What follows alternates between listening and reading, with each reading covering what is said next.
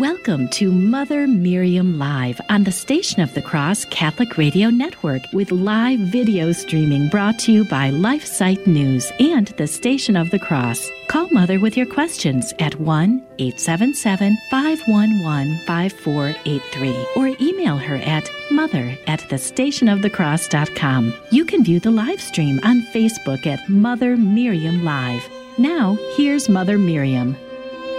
Good morning, beloved family. How are you doing today? I pray that you are well, and we are well here, and all is well in heaven. It's certainly not well on earth, but our Lord is giving us the very special privilege to increase our faith, to deepen our faith, to live our faith in a world that's gone crazy, and in a church that is as confused as ever. But the faith has not moved one iota. It is the faith once delivered to the saints, and we have it. We have the greatest treasure this side of heaven, the greatest treasure. So our prelates, our bishops, our pope, priests are supposed to lead us to heaven. Very few are doing that today. Some are, indeed, but many are not. They're teaching falsely, or they're failing to teach, or they're silent in the face of tremendous apostasy. So we are continuing with the most wonderful book, This is the Faith, because this is what we must know. We cannot believe a faith that we do not know. We cannot live a faith that we do not know. And if you say, well, I was never taught it, well, plenty of resources, dear ones, to get books, to go online on the papal encyclicals, go to Catholic.com, I keep saying is the best apologetics website in the world, in my opinion. And I was on staff full-time with them for 9 years, so I know them from the inside, and they're tremendous. And anything you want to know, you're challenged with your faith or whatever it may be, go to Catholic.com and just put the subject in the search box that appears right on top, and you can download, you can print, you can read anything on that website. But the greatest book today is The Catechism Explained by Reverend Sparago. The Catechism Explained, Reverend Sparago, was recommended, is how we found out about it, by Father Chad Ripperger. It is the Council of Trent. And you can simply buy the Council of Trent. When I came into the church, our current catechism was not available yet in English. I had the Council of Trent to read, so I read it straight from the horse's mouth. And the current catechism is fine.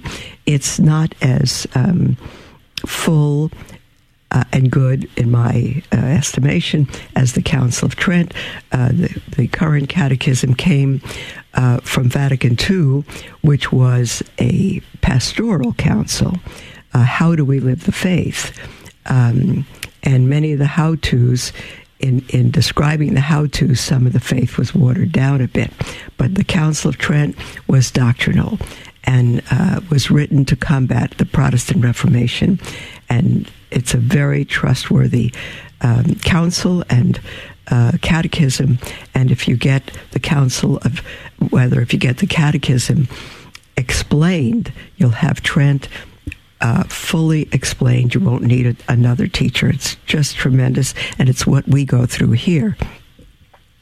We are currently reading This is the Faith by Canon Ripley. We chose this. It's a little less extensive than the Catechism of Trent.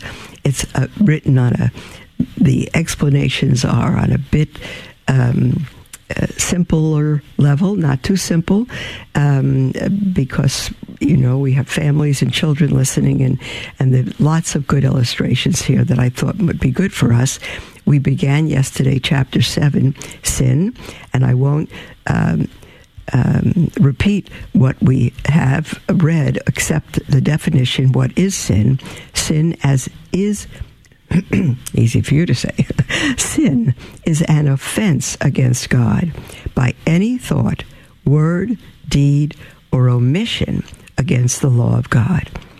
And the law of God, beloved, is written in our hearts. It's also written in the Ten Commandments. But in the Ten Commandments, our Lord simply put on paper what he put in our heart. So it is an offense against God by any thought, word, deed, or omission against our Lord's law. How many types of sin?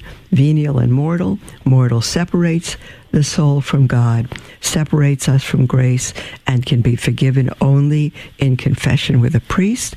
And venial sin does not kill the soul, but it must be forgiven.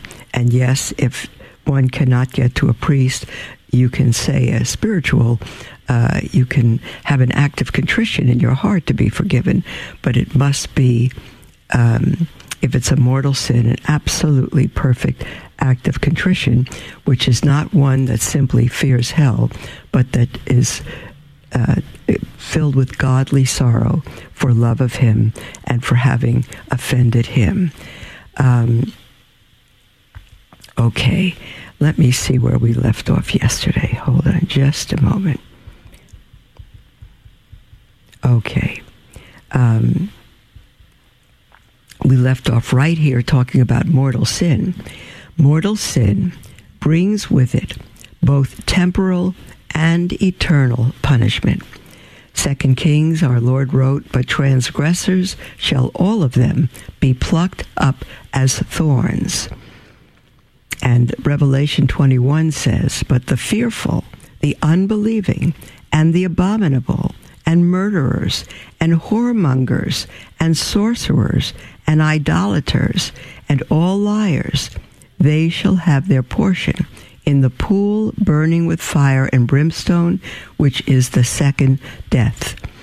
And Matthew, our Lord says, "Then he shall say to them also that shall be on his left hand, Depart from me, you cursed, into everlasting fire, which was prepared for the devil and his angels."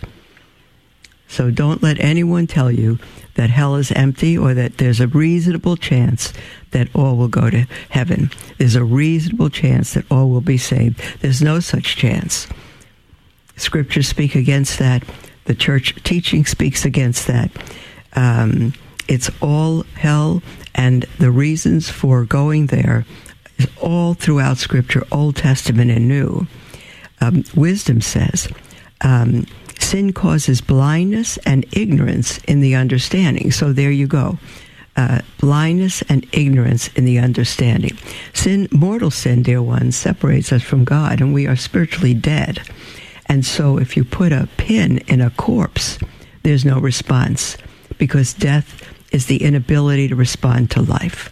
When you are in mortal sin, if you don't know it, it's because you are dead, and you need to come back to God through the confessional. Wisdom says they shall walk like blind men because they have sinned against the Lord. And it says these things they thought and were deceived, for their own malice blinded them. That's why our Lord told the Pharisees they were blind men leading the blind. Sin turns away the will from the supreme good and hardens it in evil. I'll repeat that. Sin turns away the will from the supreme good and hardens it in evil. Therefore pride, the Psalm says, therefore pride hath held them fast. They are covered with their iniquity and their wickedness. Wisdom also points out that sin begets fear and perplexity. For whereas wickedness is fearful, it beareth witness of its condemnation. For a troubled conscience always forecasteth grievous things. Beloved, if you have a troubled conscience, you have sin in your soul. Something has either you've committed sin and have not confessed it, or it shows that you're about to do that. Sin brings with it shame and shamelessness, Paul writes to the Romans, "What fruit, therefore, had you then in those things of which you are now ashamed? For the end of them is death." Proverbs says, the wicked man impudently hardeneth his face. Sadness and despair are the end of sin. Maccabee says, "Into how much tribulation am I come, and into what floods of sorrow, wherein now I am, I that was pleasant and beloved in my power, but now I remember the evils that I have done." And then sin robs body and soul of strength. The Psalms say, "There is no health in my flesh because of thy wrath. There is no peace for my bones because of my sins." Dear ones, if you have a troubled soul and you have no peace, it's not because of the circumstance in the world or in your family or in anyone else. It's because something is wrong with your soul. Because you can have the peace. If you're right with God, you will have peace in the midst of the storm.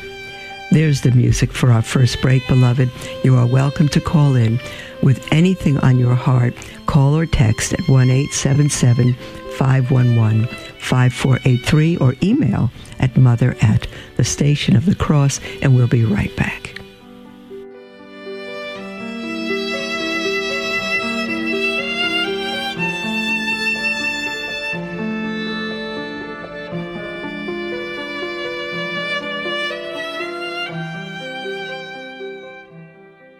Hello, this is Steve Gleason with your 1-minute tool for Catholic evangelism. Here's the question. Is the very contemporary and popular idea that a faith alone salvation, which occurs by repenting of sins and asking Jesus in one's heart, sufficient enough to warrant heaven upon death? No, it sure is not. You see, the 21st century evangelical says, just follow the Romans road, which is 4 verses snatched out of the book of Romans. And when followed, heaven's promised. That, my friends, is presumptuous. This concept dumbs down the holy value of salvation. So here's your toolbox for Catholic evangelism. Number 1, the Gospels, nor the epistles, nor the apostolic and early church fathers ever wrote anything like this mechanical approach to obtaining heaven. Number 2, the marriage experience. After wrongdoing and temporary departure from your family, does a simple one-time, "Hey, I'm sorry, honey," bring you back into the family? No. Thirdly, the Catholic Church teaches water baptism, loving God and neighbor, which is displayed by consistent acts of charity while maintaining a perseverant hope of heaven, is the surest way to God's eternal presence. This is Steve Gleason with Catholic Questions Live. Hello, beloved. This is Mother Miriam, host of Mother Miriam Live. Like the Catholic Current and the many other programs that originate from the Station of the Cross, Divine Mercy in My Soul is all about the messages that Jesus revealed to St. Faustina. It is aired every Sunday morning at 11 Eastern and Tuesday nights at 8 p.m. Or you can listen anytime to Divine Mercy in My Soul on the iCatholic Radio mobile app. You can listen to any of our network-produced programs at your convenience, wherever you enjoy podcasts. Hear a powerful sermon you need to share with a loved one? Maybe there's a guest or teaching segment that deserves another listen. You can find all of our shows on Apple Podcasts, Stitcher, Spotify, Google Podcasts, our website, and the free iCatholic Radio app. Be uplifted in your faith. Listen today at thestationofthecross.com or on your favorite podcasting platform. Welcome to Mother Miriam Live on the Station of the Cross Catholic Radio Network with live video streaming brought to you by LifeSite News and the Station of the Cross. Call Mother with your questions at 1-877-511-5483 or email her at mother@thestationofthecross.com. Welcome back, beloved ones, to Mother Miriam Live. I'm thrilled to be with you. And at the next break, we'll begin to take your calls and your emails and call in with anything on your heart, toll free. 1-877-511-5483 or email at mother@thestationofthecross.com. We've been reading through the effects of sin. And the next one is that sin shortens life and hastens death. Ecclesiasticus says, humble thy spirit very much, for the vengeance on the flesh of the ungodly is fire and worms. Again, those who think there's no hell or that we won't be there, there's no fire and worms in heaven. Next one, sin destroys reputation, honor, and fame. Proverbs says, the memory of the just is with praises, and the name of the wicked shall rot. Ecclesiasticus again, who will justify him that sinneth against his own soul? And who will honor him that dishonoreth his own soul? Sin ruins prosperity. Proverbs says, justice exalteth a nation, but sin maketh nations miserable, such as we are experiencing now. Our nation is in such abominable sin, thanks to our president and all the most of those in office who call themselves Catholic.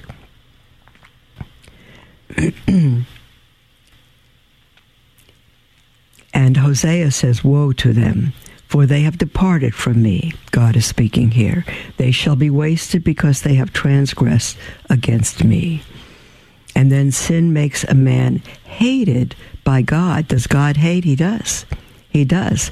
Does the God of love hate? He does. Wisdom says, to God the wicked and his wickedness are hateful alike. Deuteronomy says, for the Lord thy God abhorreth him that doeth these things, and he hateth all injustice. The next section here in Keep the Faith by Canon Ripley is the horror of sin. And he asks just how terrible mortal sin is can be judged from the following. He states, just how terrible mortal sin is can be judged from the following. Number one, mortal sin, that is the sin, my comments, that kill the soul, that separate you from God. Mortal sin is a supreme contempt for the infinite majesty of God. The creature despises the laws of the Creator. The creature despises the laws the Creator has made for him and laughs God to scorn. The grievous sinner would kill God if he could. I've met such people. They would kill God if they could. For God and sin cannot exist close together. Those who live in grave sin act as if God did not exist. Infinite love, power, goodness, wisdom, and mercy could be dead as far as the grave sinner is concerned. He's not interested. Yet God has already shown how he hates sin by subjecting all the children of Adam to the evils of life and to death by permitting the deluge, that is the flood, by destroying Sodom and Gomorrah. For homosexuality, beloved, any bishop that approves, or priest, but particularly these errant, wayward bishops who have approved homosexuality, same-sex so-called marriage, nothing like that exists, homosexual unions, LGBTQ, any one of those initials, you act as if God does not exist, and you destroy. You should. God would have to apologize for destroying Sodom and Gomorrah, and he does not need to apologize for that. He will destroy those who live in homosexuality, not the tendency, but the acts. Those who live a homosexual lifestyle, if you do not repent before you die, you will be destroyed, you will be in hell forever. And every bishop who has approved that will be with you.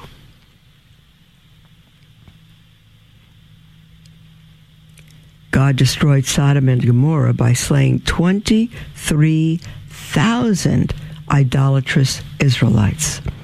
Exodus chapter 32, and by suffering so much himself after the incarnation. Secondly, this is the horror of sin. It was sin which caused the sufferings of Christ, the agony, the scourging, the crowning with thorns, and the crucifixion. Sinners crucify him all over again, mocking him and his love. Mortal sin is the deepest, blackest ingratitude to the loving heart of Christ. Beloved, if you're listening to this and you are in grave sin, don't think for a moment you'll just finish out this week or this weekend or figure out how to make other plans, or as long as you confess before you die, you are an absolute fool. The fool says in his heart that there is no God, and if you wait, you believe there's no God. Why should God wait till your timing, until you live out your sin? When you go to sleep tonight, if you have not repented, you might wake up in hell, and that will be forever. Number 3, the horrors of sin. Mortal sin deforms the souls of men, destroying all the spiritual beauty that is in them. It makes the soul bankrupt by robbing it of all past merit. You hear that? You enter into mortal sin, every good you've done in the past, everything is wiped out. It means nothing anymore. It paralyzes the soul, because the soul is then unable to gain supernatural merit from any good works done while in the state of mortal sin. In fact, mortal sin kills the soul by taking away from it all supernatural or spiritual life. A man in grievous sin ceases to be the temple of the Holy Trinity, ceases to be a sharer in the divine nature and a spiritual brother of Christ. If a man has committed mortal sin, beloved, if you are in homosexual relationship, you are in mortal sin. Who are you to say that, Mother Miriam? Who do you think you are? I'm just a sinner who has been forgiven by God. And read the scriptures. And I only tell you what the church says in its infallible teaching and what the scriptures say, because the scriptures came from the church. If a man has committed mortal sin, his body is but a living coffin for a supernaturally dead soul. And if he dies unrepentant, he will be condemned to the living death of hell for all eternity. He won't be annihilated, beloved. He won't be unfeeling, and it's not asleep. You are fully alive in hell to suffer forever. In a word, Canon Ripley says, mortal sin is the greatest of all evils. When St. Louis of France was a boy, his mother, Blanche of Castile, once said, quote, "You are as dear to me as any son could be to any mother, yet I would rather see you lying dead at my feet than that you should ever commit a mortal sin." End quote. Later in life, the king himself remarked on one occasion to a friend who said he would prefer to commit a serious sin if by it he could avoid leprosy. You are wrong. Nothing is more to be dreaded than to displease God. You hear that, beloved? Better to be a leper. When Leonardo da Vinci was painting his famous picture of the Last Supper, he took as his model for our Lord a young choir boy of Milan Cathedral, Pietro Bandinelli. Years later, da Vinci was looking for a model for the face of Judas. In the streets of Rome, he came across a man whose hardened eyes and vice-lined countenance struck him as being ideal for this purpose.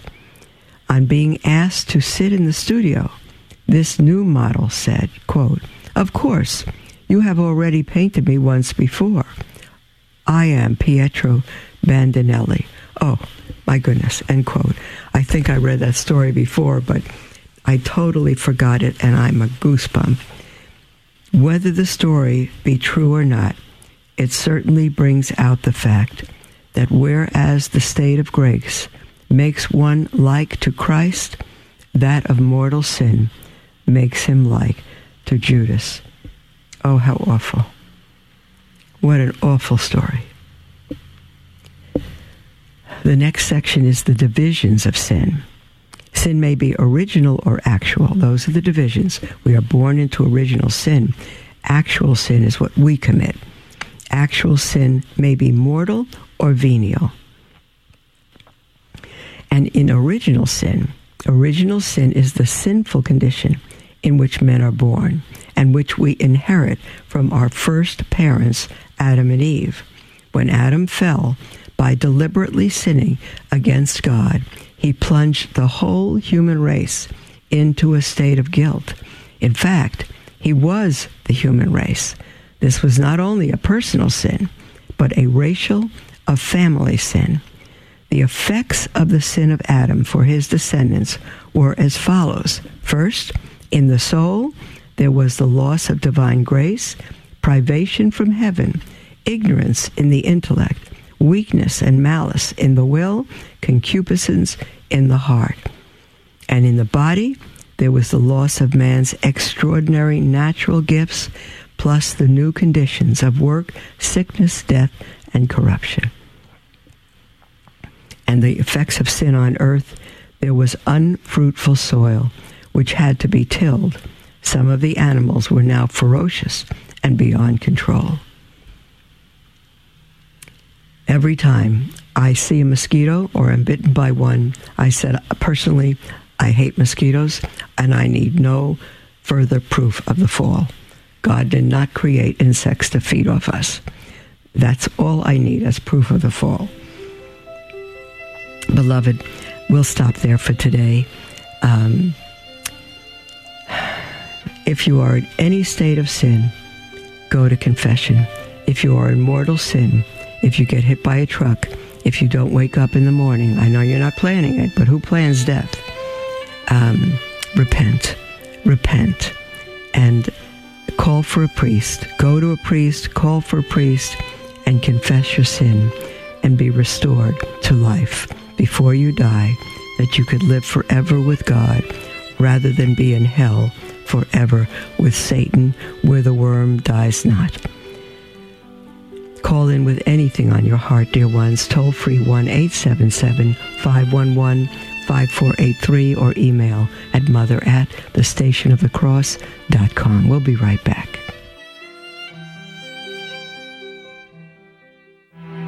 Prayer of Deliverance. Almighty God and Father, we beg Thee, through the intercession and help of the archangels, Saint Michael, Raphael, and Gabriel, for the deliverance of our brothers and sisters who are enslaved by the evil one, from anxiety, sadness, and obsessions. We implore Thee, deliver us, O Lord. From hatred, fornication, and envy. We implore Thee, deliver us, O Lord. From thoughts of jealousy, rage, and death. We implore Thee, deliver us, O Lord. From every thought of suicide and abortion. We implore Thee, deliver us, O Lord. From every form of sinful sexuality. We implore Thee, deliver us, O Lord. From every division in our family and every harmful friendship. We implore Thee, deliver us, O Lord. From every sort of spell, malefice, witchcraft, and every form of the occult. We implore Thee, deliver us, O Lord. Thou who said, Peace I leave with you, my peace I give unto you, grant that through the intercession of the Virgin Mary, we may be liberated from every demonic influence and enjoy Thy peace always. In the name of Christ our Lord. Amen.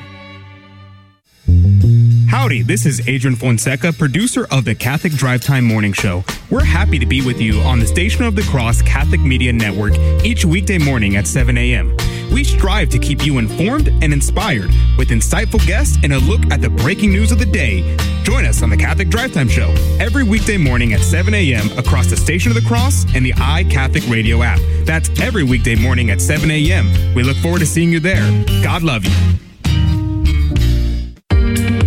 Our bumper magnets are great ways to promote the truths of the gospel as proclaimed through Catholic radio. I was getting bored of listening to all the same songs over and over again. And that's when I saw a Catholic radio bumper sticker. And I thought, well, I should try that.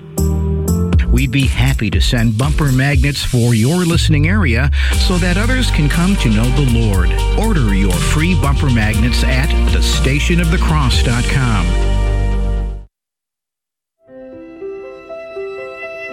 Welcome to Mother Miriam Live on the Station of the Cross Catholic Radio Network with live video streaming brought to you by LifeSite News and the Station of the Cross. Call Mother with your questions at 1-877-511-5483 or email her at mother@thestationofthecross.com.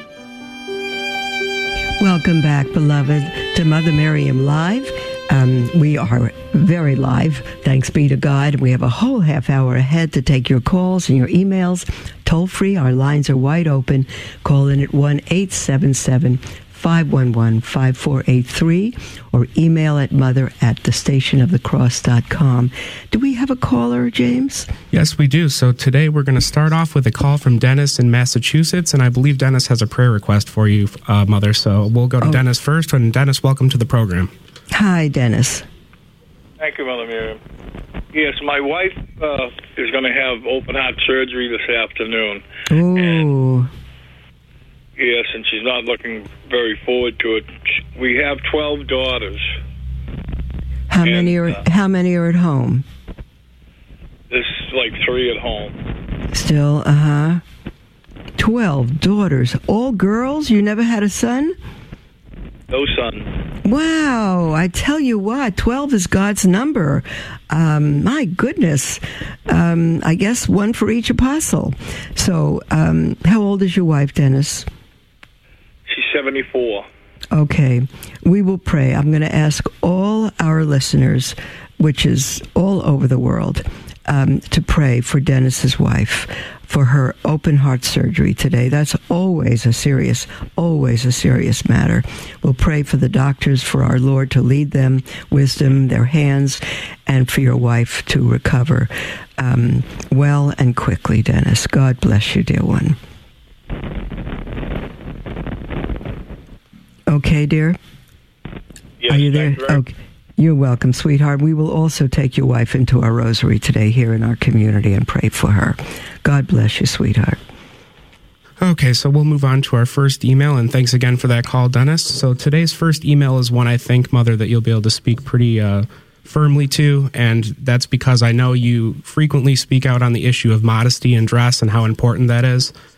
So this is an email from Anonymous who says, "Hello, Mother. Thank you for all that you do. I really appreciate listening. I really enjoy listening to you and have learned so much from you. You're a true blessing. My question is cosmetic surgery a sin? I'm a woman in my 50s that simply enjoys looking my best. I am a conservative practicing Catholic. I appreciate your advice. Thank you, Mother, and God bless you." Oh, my goodness.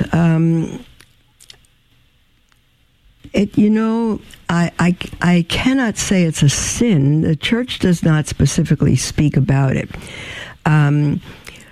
But if it's not medical surgery, if it's not necessary, and it sounds like it's not, there's certainly a vanity involved in that, and maybe motives that are not as pure as you may wish for your heart. The Catechism says, if morality, this is 2289, I'm just looking it up, if morality requires respect for the life of the body, it does not make it an absolute value. It rejects a neo-pagan notion that tends to promote the cult of the body, to sacrifice everything for its sake, to idolize physical perfection. Now, I'm not saying you've gone that far in desiring cosmetic surgery, but there's a few questions I see here that might be helpful to us. They're not. I'm getting them from from Catholic.com. Number one, what is your intention? Are there vanity or self-esteem issues, psychological issues? Secondly, is your happiness dependent upon the outcome of the surgery? 3, and I would say that's a great question, because what if it goes wrong? You'll be more miserable than if you hadn't had it done. Number 3, will these procedures increase certain health risks? 4, will the costs be a financial burden to you or your family? And fifthly, if you are married, will your husband support your decision? Now, I don't know that any of those apply to you, except maybe the first couple of ones. Dear Anonymous One, again, I don't know that it would be a sin, but if you are doing it just as you say, looking your best, I think your motives may not be as pure and holy as God would wish you to be. I think He would wish you to simply be who you are. That's one of the most famous statements of St. Francis de Sales is be who you are and be that well. Don't be afraid of aging. If people see you happy and holy as you age naturally, you'll be a better witness than someone who is overly concerned about their appearance, even to portray a false appearance, which would be the fruit of cosmetic surgery. So I would not. I would suggest you do not do that. Just continue to look your best, modest, very little makeup, no tight clothes. Don't wear pants if you're in your 50s. Just dress like a beautiful woman. I tell you personally, when I see beautiful women who are in their 50s and 60s and age well, it's an example for me. I'm older than that, but it's an example for me. It's just so beautiful. So I think we should age with grace and not counter what God does and allows in our body. Okay, James. Do we have another email or caller? Yes. So our next email is going to be another really important, prevalent topic in our world and in the news today. And this email comes from Chester, and he says, what explanation can you offer for what is happening to so many Catholic apologists in light of the Dobbs decision? I'm thinking particularly about Mark Shea, who attacks pro-lifers daily by calling them hypocrites, anti-woman, anti-Semite, etc. Oh, my goodness. I'm shocked. I've never heard that about Mark Shea. I've never heard that about Catholic apologists. I don't know. I'm looking at the news, but maybe I'm not looking at all the right places I should look. Mark Shea, he's been a beautiful, his book on the body of Christ, the Eucharist, because he was a convert before me, helped me into the church with his scriptural analysis and everything else. Oh, that's sickening, actually. So, Chester, I can't offer any explanation for that. I'm sick about that. You've just informed me any more than I can offer an explanation for priests and bishops and the Holy Father himself who have lost the faith. There's no explanation for it. It's just the fruit of Satan's work in the world to go against life, to go against a law that would prohibit the killing of children in their mother's womb and still call yourself Catholic. I'm astounded. So I can offer no explanation other than from what you've just said. Mark has lost the faith. He became Catholic, and for some reason, he's become Protestant again. Any Catholic in the church who calls himself Catholic and who is Catholic because he was baptized and he's entered the church, and he believes that babies should be killed in their mother's womb, attacking pro-lifers by calling them hypocrites, anti-woman. How can you be anti-woman if you save a woman from killing her child?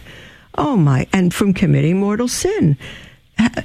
I'm sorry that I'm so shocked, but I'm astounded at that. All I could say about Mark Shea and any like him, and I'll repeat, including bishops and priests and the Holy Father himself, they have lost the faith. I can't say they're not Catholic if they were baptized Catholic, but hell will be filled with many baptized, not filled completely, but will be occupied by many baptized Catholics who have turned against God, turned against the church, turned against the faith once delivered to the saints. Thou shalt not murder, period. I'm so sorry, James. Well, that was a whopper for me. Who is next? This is an email from John, and if it's the John that I'm thinking of, John is kind of returning to the church. He emails in pretty regularly, so thank you, John, for sticking with us, continuing to email. We appreciate you. So this comes from John. Hello, Mother. When St. Paul VI allowed receiving in the hand, he said the traditional way must be retained, and he puts in quotations here, to touch the sacred species and to distribute them with their own hands is a privilege of the ordained. So, why does the Catholic Church let people who are not ordained touch the Eucharist? 45 years ago in church, we would kneel at the altar and the priest would walk back and forth, placing the Eucharist on our tongues. Why has this changed? Well, Pope Paul VI, in his very first sentence that you just read, contradicted himself. Would you read the first sentence again of what Pope Paul VI said, James? Yes, he says, when St. Paul VI allowed receiving in the hand, he said the traditional way must be retained, quote, to touch the sacred species and to distribute them with their own hands is a privilege of the ordained. Well, there you go. It's not just a privilege, it is the only acceptable way. No one but the consecrated hands of a priest, and in the words of Bishop Athanasius Schneider, not even a deacon, no one but the consecrated hands of a priest should touch the sacred species. No one. And for Pope Paul VI to allow it and then say, no one but the consecrated hands of a priest, no one but it's the privilege of the ordained, completely contradictory. And he's telling the faithful and priests and the church to commit sin. He's simply telling them to go against the law of the church in that one sentence. It's astounding to me. What was the question then? I'm sorry, James. The first question was, why does the Catholic Church let people who are not ordained touch the Eucharist? And the second part was, why has this changed? From 45 years ago, when John says that he used to kneel at the altar and the priest would walk back and forth, placing the Eucharist on everyone's tongue. Well, the church has allowed it because the church has gone off base, and we are in awful times. It's changed from 45 years ago because the faith has been watered down and weakened. And Satan has crept, as Paul VI himself said. The smoke of Satan has come into the church, and that's what's responsible for it. It's not of God; it's of Satan. Communion in the hand is of Satan. It's not of God. And I know it came from the Pope, and it's come from our current Pope and other popes and bishops and everyone who serves communion in the hand. It's from Satan. It's not of God. You can't change that. The church has changed its practice, not its doctrine. Doctrine cannot be changed, but practice and discipline can be changed. And this has been changed for the worse. It's simply evil.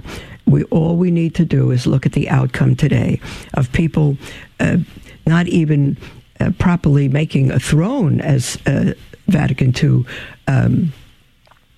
instructed, making a throne for our Lord with their hands. They just take the Eucharist like they take a French fry and put it in their mouths, and it's putting it in their mouths, but they're putting him in their mouths.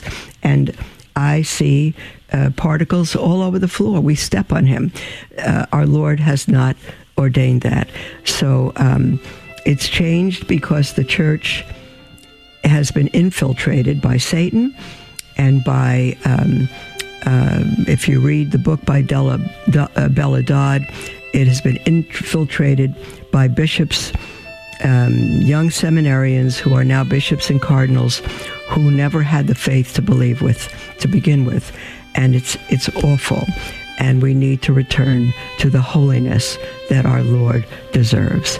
There's the music for our break, beloved.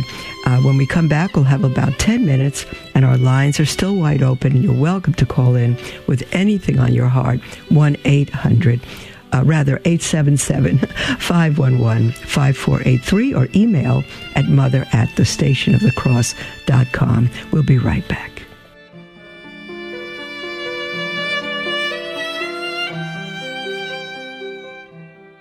The Station of the Cross is listener-funded, and we value your ongoing generosity. In this fast-paced world, it's easy to let your recurring donation slip due to something like a new address or a card number change. If you suspect that we do not have your up-to-date donor information, you could check with us during regular business hours at 1-877-888-6279, extension 104, or anytime online at thestationofthecross.com. Thank you. Hey, Jim Havens here. I'm host of The Simple Truth, which airs every weekday from 4 to 5 p.m. Eastern on the Station of the Cross Catholic Media Network. The focus of the show is authentically receiving, living, and handing on the simple truth of Jesus and his Catholic Church in a down-to-earth, no-nonsense manner. The guests are phenomenal, and each weekday has its own theme, always encouraging us to take the next step in our faith wherever we may be. It's The Simple Truth, every weekday from 4 to 5 p.m. Eastern on the Station of the Cross. Do you love listening to the Station of the Cross on your car radio, but sometimes find yourself driving outside the listening area? Never miss another minute of your favorite show. Download the iCatholic Radio app so you can listen anywhere in the world 24 hours a day. The iCatholic Radio app is available for your phone in the Apple Store or for your Android phone in Google Play. Visit thestationofthecross.com for more information. What you're offering and giving to me, you deserve to get back because you're offering more than I can give. I learned so much through the Station on the Cross. I listen to the radio station daily, and I absolutely love it. I was attending the chapel and places like that, and through your programs, I was able to find out how other Protestants had come back into the Catholic Church. God bless the Station of the Cross. Donate today at thestationofthecross.com. Welcome to Mother Miriam Live on the Station of the Cross Catholic Radio Network, with live video streaming brought to you by LifeSite News and the Station of the Cross. Call Mother with your questions at 1-877-511-5483 or email her at mother@thestationofthecross.com. Welcome back, beloved, to Mother Miriam Live. And this is our last segment. We have about 10 minutes, and you are welcome to call in with anything at all on your heart, or text toll-free at 1-877-511-5483, or email at mother@thestationofthecross.com. James? Yes, so before the break, we started an email from John, and John is a regular listener, and he stepped away from his faith for many years and is in the process currently of returning to the church, and he has a couple questions about why the process for reception of Holy Communion has changed over the years. So his next question picks up here. He says, my current priest stands at the altar facing us and not the other way. Is this right? I thought the priest was leading us to Jesus. I asked my wife why the priest here is doing it that way, and she told me that when he is doing the Mass, he is Jesus. I just about jumped out of my skin. Is that right? I've never heard that before. No, he is not Jesus. He is the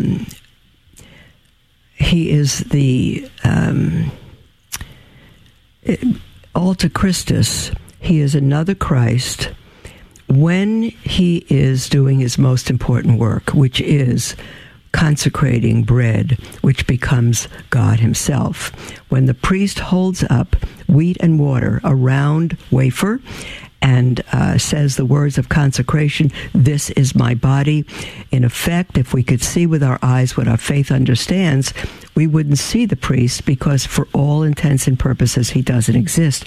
Christ is the high priest. Christ is the victim.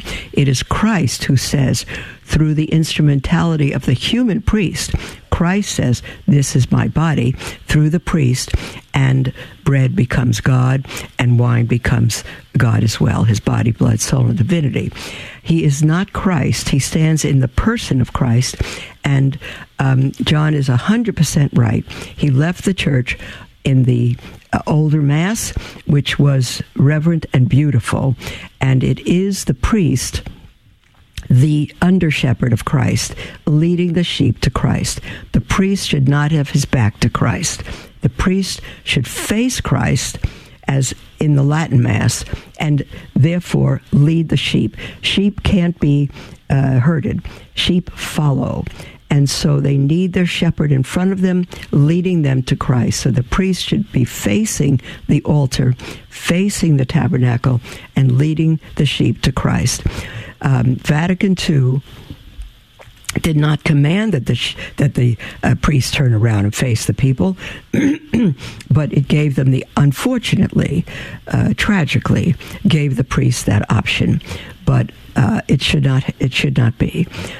Again, if the priest, people say, "I don't want the back of the priest to me," that's not the point. Christ is the issue, and if he's facing Christ, he happens to have a back, so the back is to the sheep. If sheep are following the shepherd, they're following him at his back because he's leading them. So, John, you're 100% right. The priest is not Jesus, but he stands in the person of our Lord to lead us to our Lord Jesus Christ. I'm wondering, James, if I missed anything in that. I don't think so. And then just to wrap up John's email here, he says, "Thank you, Mother, for being on the air all the time. You've taught me a great deal. I still have a lot to get back in my head as I lost a lot over my years away, but God is helping me learn from you. I bought a Catechism of the Catholic Church, 2nd edition revised, in accordance with the official Latin text promulgated by Pope John Paul II. Currently, I'm a bit lost in reading it, but I'm sure I'll get it soon. Thank you, Mother, and God bless you and keep you, John." Good, John, God bless you. And the catechism you've got, revised edition, is fine. I'm still going to suggest that you get the catechism explained. It's thicker, and it's somewhat on the order of the Baltimore Catechism, question and answer. But the answers are all explained, so you have a teacher wrapped up in that book as well. I suggest that, the Catechism Explained. Welcome home, John. God bless you. And write in again. It's wonderful to hear from you. Okay, so next we're going to go to our first call of the day here. This is Debbie in Michigan, and thanks for holding on the line with us, Debbie, and welcome to the program. Oh, thank you. Hi, Mother. Hi, Debbie. I have a quick question for you. I have a neighbor. I live in an apartment, and it has 4 apartments, in the building. And my neighbor across the hall, they've been very sweet to me. It's a mother and a daughter who's like 21. The mother's about my age, about 60. And as I was driving out here, I'm driving right now, and I saw on her car, she had "I Love Satan" on there. She's talking about witchcraft. She's got all these weird pictures, stickers on her car. She's got the pride flag in her bedroom window and a whole bunch of other weird things. And I'm always smelling pot and stuff coming from their apartment. Her mother's just not like that at all. Her mother, does go to church and everything. So I was wondering, how can I deal with this? I do have holy water if I need to use it, but how do I deal with this as a neighbor? It kind of threw me to see that. I mean, should I just pray? What should I do? Well, I would say you do need to use your holy water. Sprinkle it in your home every day and on her door every day. And I would put a couple of miraculous medals, stick them in the corners by her door there as well. And you say she's nice to you. Do you have some sort of a friendship? No, we're just neighbors. We live, like I said, we live in the same apartment building. Mm-hmm. But she's right across from you, right? Yeah, right across from me. Right. Well, one day, if you can, I can't even think of a book to give her at the moment.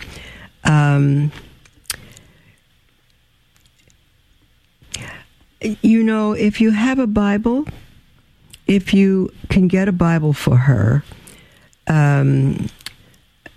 try to get the New Revised, not the New, forget the word new. Don't get New. Revised Standard Version. You don't know when her birthday or anything is, right? Well, don't forget all that. I would say, you know, because it seems that you or your daughter believe in Satan and witchcraft and all of that, and I'm a Christian, I'm a Catholic, so I believe the very opposite. May I give you this scripture to read so that you might see another point of view, which is from God instead of Satan? Something like that. Oh, that's a good idea. Yeah. And I can talk to her like that, too. I can talk to the mother like that. So, well, but it's the daughter that's into all this. Yeah, it's the daughter. It shouldn't come from her mother. It should come from you to the daughter. Okay. Maybe the daughter, if the mother is Catholic and goes to church, the daughter's going to expect that from her mother. But if you give it to her in love and say, you know, I've noticed your stickers and the door in the car and all of that and the things you believe, may I give you a Bible to just get other points of view of you believe in Satan and I believe in the God who created Lucifer, who became Satan. So maybe you could read about Lucifer's creator, you know, something like that, and just say, I'd love for you to read this, and then just let me know what you think of whatever you read. And I would start in the Gospel of John, put a little marker for her, like a book marker or something in the Gospel of John, because John, more than any other gospel, is the gospel that shows our Lord's divinity. So do that if you can, if you have that opportunity, Debbie. Okay, sweetheart? Thank you so much for that. Yes, thank you. God bless you. You too, sweetheart. And that looks like not just the end of our program, but the end of our week. Oy, oy, oy. So you have a good weekend. Live for God with all your heart. Do not compromise one iota. We do not do evil that good may come. Do not compromise. And have a beautiful weekend, dear ones. And we'll speak with you on Monday, God willing. God bless you.